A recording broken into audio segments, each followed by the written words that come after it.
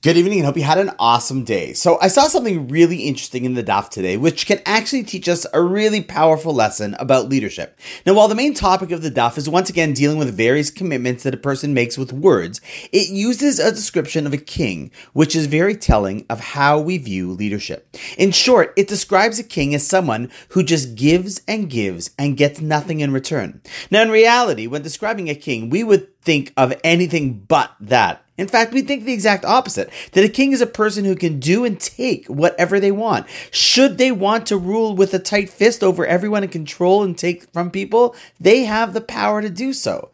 However, the Talmud, when referencing a king, is doing so from the Jewish perspective. And in essence, the reality of a king is that he is simply there to serve the people, and not that the people are there to serve him.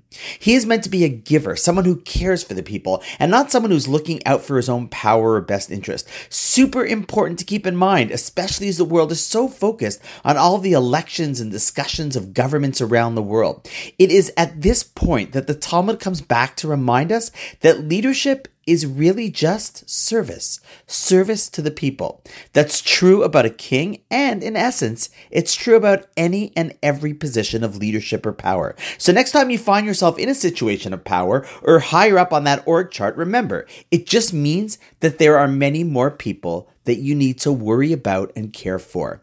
That is Jewish leadership straight from the Talmud. And just one last thought, actually. Remember, the Talmud was redacted roughly 2,000 years ago. So even if in our slightly more refined society, we can relate to this a little bit more, just think for a few minutes what kings seemed like in the Middle Ages, or the way that movies often portray the leaders and rulers of the last 2 millennia. Would you say that their modus operandi was they are simply there to serve and give? Or is perhaps there a stronger image of power, control, pillaging, and conquering?